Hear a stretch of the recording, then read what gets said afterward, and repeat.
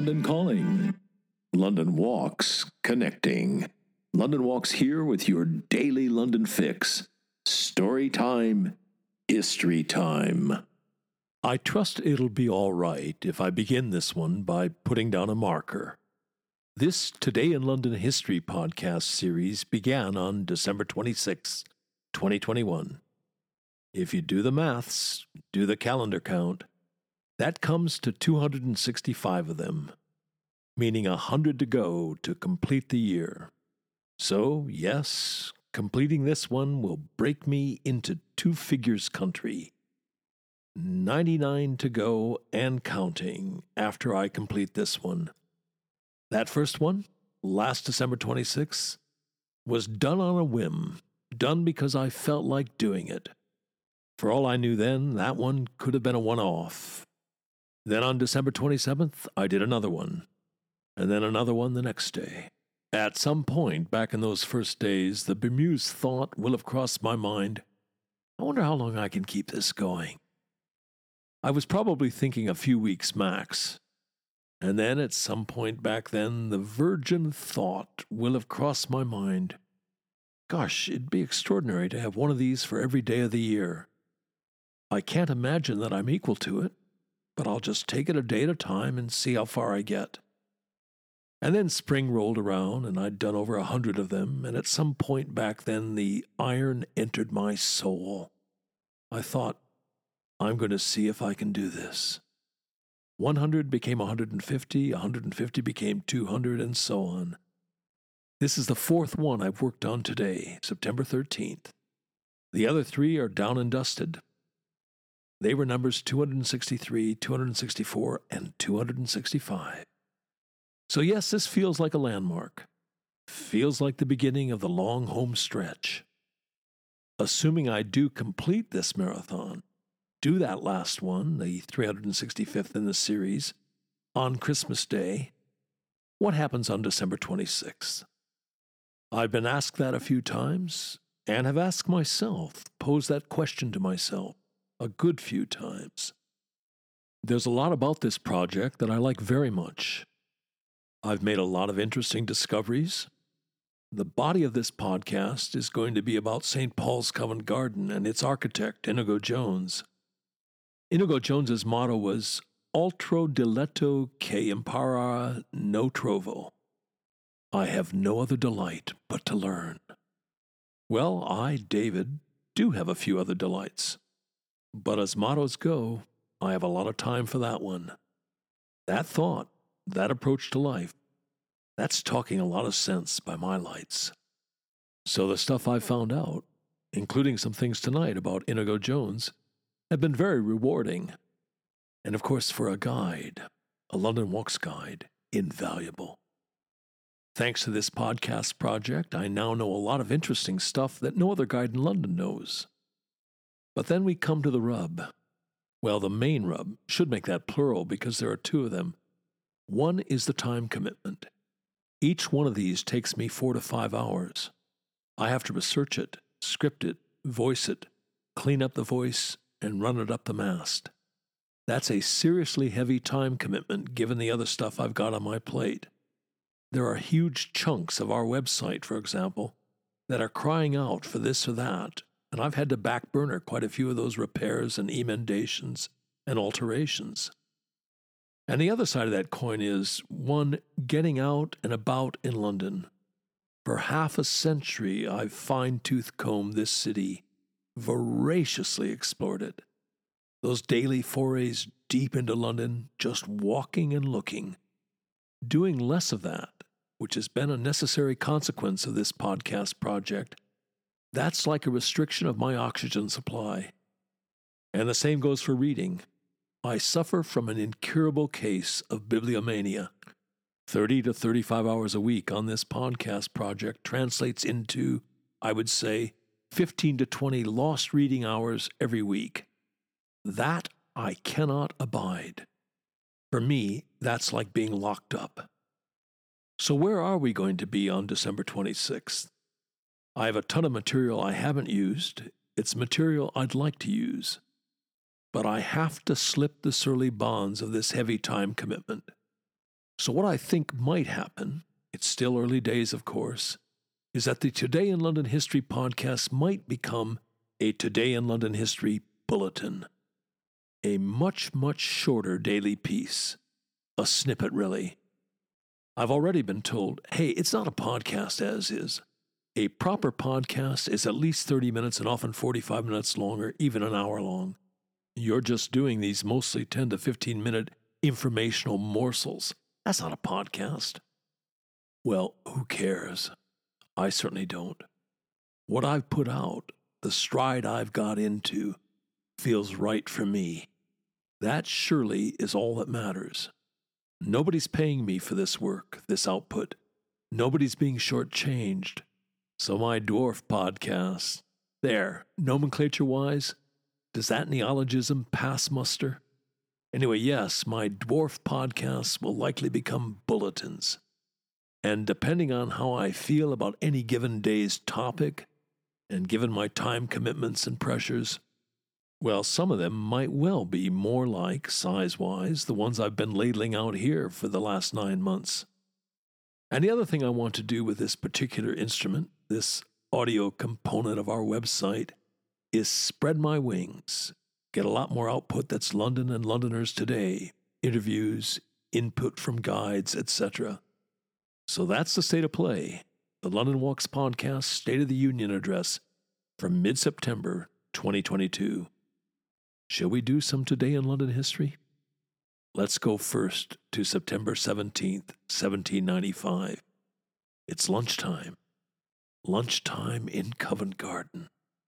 You know, the piazza and all the little streets around it. Oh, and do let me mention in passing, isn't St. Paul's Covent Garden looking great? And so it should do. They're just putting the finishing touches on the major renovations that have been going on there for several years. Renovations which were sorely needed, as handsome and characterful as the old fellow was. It's been there for over a century and a half now. That's a lot of London to weather, and a lot of London weather to weather. So yes, looking great. But hey, did you see that? That looks like smoke. Quick, quick! Oh my God! Okay, that's the lead-in to what happened today. It's midday. Workers have downed tools and gone off to lunch. They made a mistake. A big mistake. They left an unguarded fire. Who knows how it happened? Sometimes a burning log or stick will pop, and a spark flies out.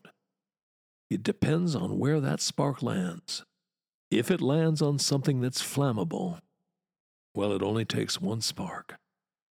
That spark did for it. The whole of the interior, all of that renovation, up in flames. The one bit of Inigo Jones's original early 1630s church that survived is the great East Front with its Tuscan columns. That, incidentally, was originally going to be the front. Shows you how innovative Inigo Jones was. The altar's always at the east. You enter the church from the west.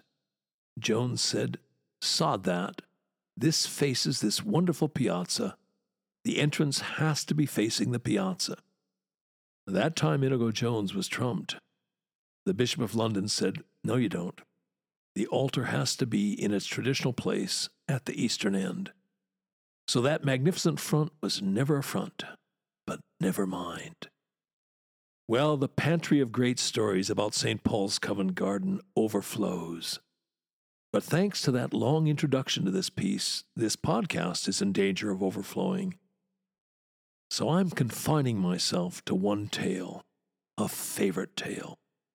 What I like very much about it is the way it illuminates London and Londoners. And there's another reason this one gets the nod. We've got a connection. Well, a near enough connection. And this avocation of ours, guiding London, it's all about making connections. The immediate connection, nearly perfectly timed, is a birthday. Well, near enough to a birthday. Henry Sweet's birthday has just passed. He was born on September 15th, 1845. Who was Henry Sweet? Well, might you ask? He was a phoneticist, a comparative philologist. A philologist is a words person. He or she is a collector of words and their etymologies. And a phoneticist? A phoneticist is an expert in phonetics. And phonetics is the study of human sounds, and phonology is the classification of the sounds within the system of a particular language or languages. And what do you know? Henry Sweet sat for the portrait, as it were, of Professor Henry Higgins, the professor of phonetics in George Bernard Shaw's great play, Pygmalion, which of course became the famous musical My Fair Lady. And what do you know? Right there, under that great portico of St. Paul's Covent Garden, is where the play and the musical opens. And why does Shaw open it there? Well, watch the lights of illumination, of understanding of London and Londoners, go on here. GBS, George Bernard Shaw, was, we perhaps should remind ourselves, Irish. And as an outsider, he was fascinated by the difference an accent can make to an English person's life. In the preface, Shaw says, "An Englishman cannot open his mouth without making another Englishman either hate or despise him." The two key words there are hate and despise.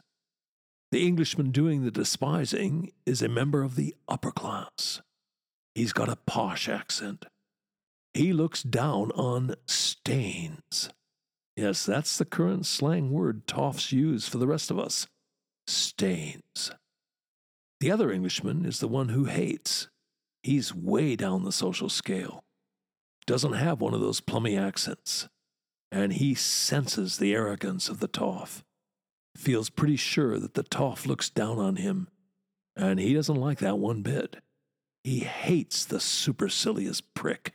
Excuse the French. Now let's think about the time of the day Shaw opens his play. It's 10:30 at night.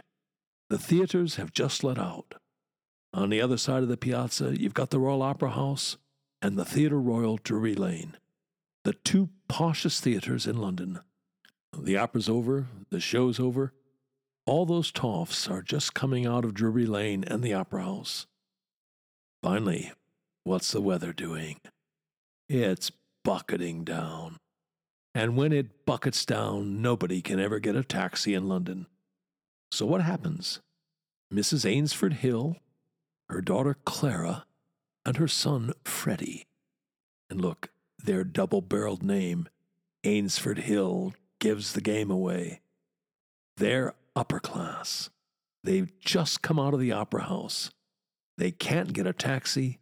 Mother and daughter take shelter under the portico of St. Paul's Covent Garden and send hapless Freddie off in the downpour to get a taxi, for heaven's sake, Freddie. But it's not just Clara Ainsford Hill and her mother taking shelter there. So does Eliza Doolittle, the Cockney flower seller from Covent Garden Market. And her accent, and indeed her names, she's not Elizabeth, she's Eliza. Eliza Doolittle. Does that surname not sum up how the toffs of this land feel about the hoi polloi? And finally, there's one other person there, a person with a notebook and a pencil, a professor named Henry Higgins, a professor of phonetics. He's there because of the range of accents that are on offer. Brilliantly, Shaw has found the one place in London where he can plausibly bring together the whole moth-eaten, class-ridden range of English accents. Plausibly being the operative word. They are few and far between, indeed almost non-existent, the places where you hear, effectively under one roof, the accent of the bottom rung of the English social scale and the accents of the topmost rungs. It's close, careful observation and pure genius. Shaw has worked that out. He found the one place where he could plausibly bring together the Ainsford Hill accent and the Eliza Doolittle accent. And that one place is St. Paul's Covent Garden, the focal point for this day in London history. And while we're at it, a slightly belated happy birthday to Henry Sweet. And a Today in London recommendation? Been to the Royal Opera House yet? Why not? It's a special place. World-class opera and ballet. It's not cheap, though, but you knew that. You've been listening to the Today in London History podcast, emanating from www.walks.com, home of London Walks, London's signature walking tour company, London's local, time-honored, fiercely independent, family-owned, just the right size walking tour company. And as long as we're at it, London's multi-award-winning walking tour company. Indeed, London's only award-winning walking tour company. And here's the secret. London Walks is essentially run as a guides cooperative. That's the key to everything. It's the reason we're able to attract and keep the best guides in London. You can get schlubbers to do this for £20 a walk, but you cannot get world-class guides, let alone accomplished professionals. It's not rocket science. You get what you pay for. And just as surely, you also get what you don't pay for. Back in 1968, when we got started, we quickly came to a fork in the road. We had to answer a searching question. Do we want to make the most money, or do we want to be the best walking tour company in the world? You want to make the most money, you go the schlubbers route. You want to be the best walking tour company in the world, you do whatever you have to do to attract and keep the best guides in London. You want them guiding for you, not for somebody else. Bears repeating, the way we're structured, a guides cooperative, is the key to the whole operation. It's the reason for all those awards. It's the reason people who know go with London Walks. It's the reason we've got a big following, a lively, loyal, discerning following. Quality attracts quality. It's the reason we're able, uniquely, to front our walks with accomplished, in many cases distinguished professionals. Barristers, doctors, geologists, museum curators, archaeologists, historians, criminal defense lawyers, Royal Shakespeare Company actors, a bevy of MVPs, Oscar winners I call them, people who've won the Guide of the Year award. Well, you get the idea. As that travel writer famously put it, if this were a golf tournament, every name on the leaderboard would be a London Walks guide. And as we put it, London Walks guides make the new familiar, and the familiar new. And on that agreeable note, come then, let us go forward together on some great London Walks. See you tomorrow.